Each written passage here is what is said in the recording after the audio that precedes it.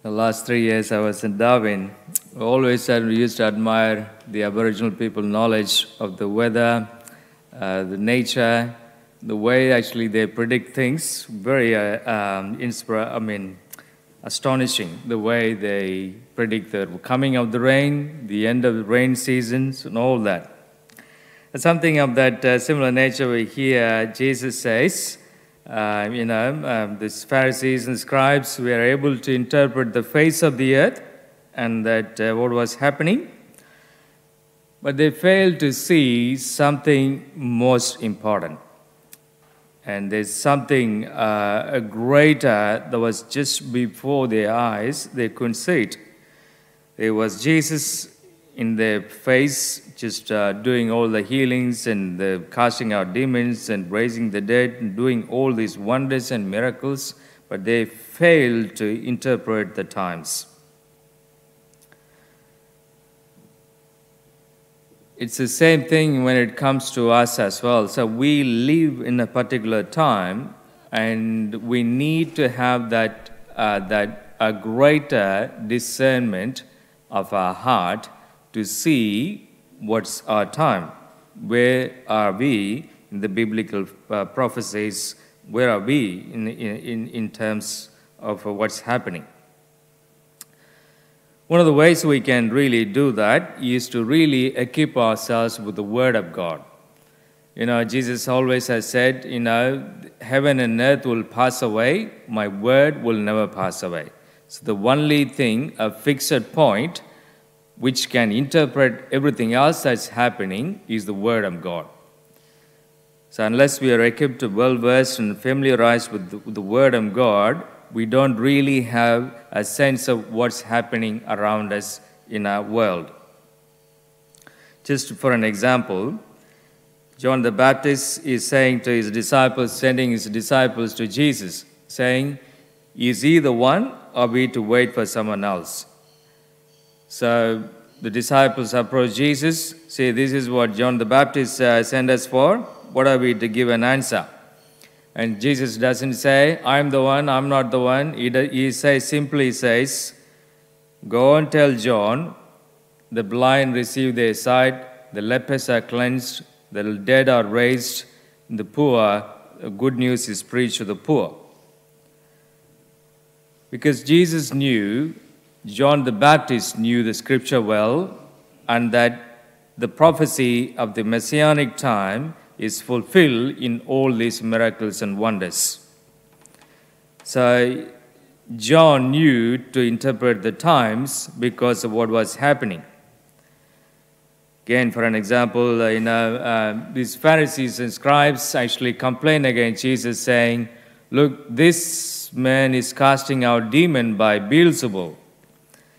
And so Jesus, really explains to them, so look, if Satan is divided among themselves, he's not going to stand. If I cast out the devil, by Beelzebul, then, they're not going to stand if they're divided among themselves.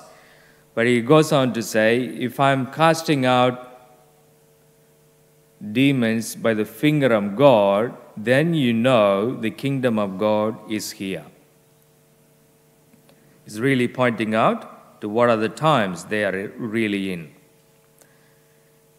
So today we look at our world in the ways, we see the many things around that's happening, and we need to not just look at the things that's happening in terms of, in a physical reality what's happening. We need to see something of the spiritual reality behind all that.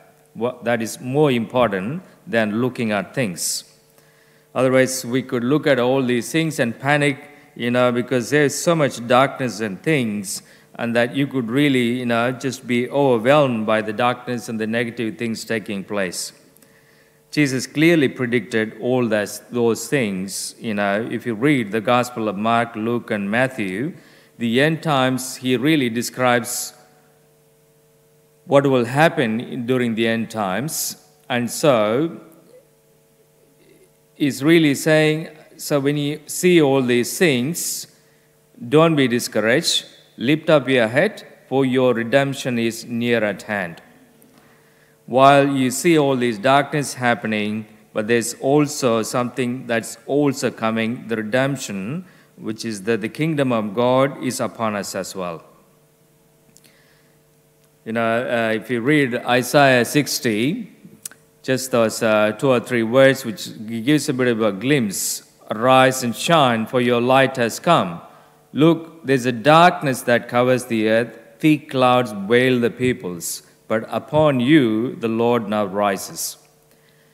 If we look at our time, the times, our culture, our society, the time we live in, there's a waves of darkness that has come upon the earth. Waves of darkness come upon our morality, culture, society, the way we live. Different waves of darkness that has come and set on the earth. And so we need to really look at this time in the light of the Scripture. People, to some extent, what was clearly right and wrong, there are many people who can't really distinguish between right and wrong. And many, moral dilemmas that we face today, there's a waves of darkness that's come upon us. But it's not time to panic, but it's time to really look to the Lord, for our redemption is here. And so how do we interpret our times? It's really looking to the enlightenment from the Word of God. And if you read the book of Revelations and, the parables that Jesus told about the end times, we really get a glimpse of where we are. And to really look to the Lord for our redemption too. This is not something that we use to interpret the world around us, but it's also used to interpret our own lives too. What's happening in my life? What am I facing? And the Word of God enlightens what's happening in my life too. In my world, and how I'm growing closer to God, what's happening in my life is interpreted by the Word of God. So let's pray for this spiritual insight into our own lives, into our world, and all that is happening around, and so that we can look to the Lord and to see who is right before our eyes and not forget what Jesus has told us.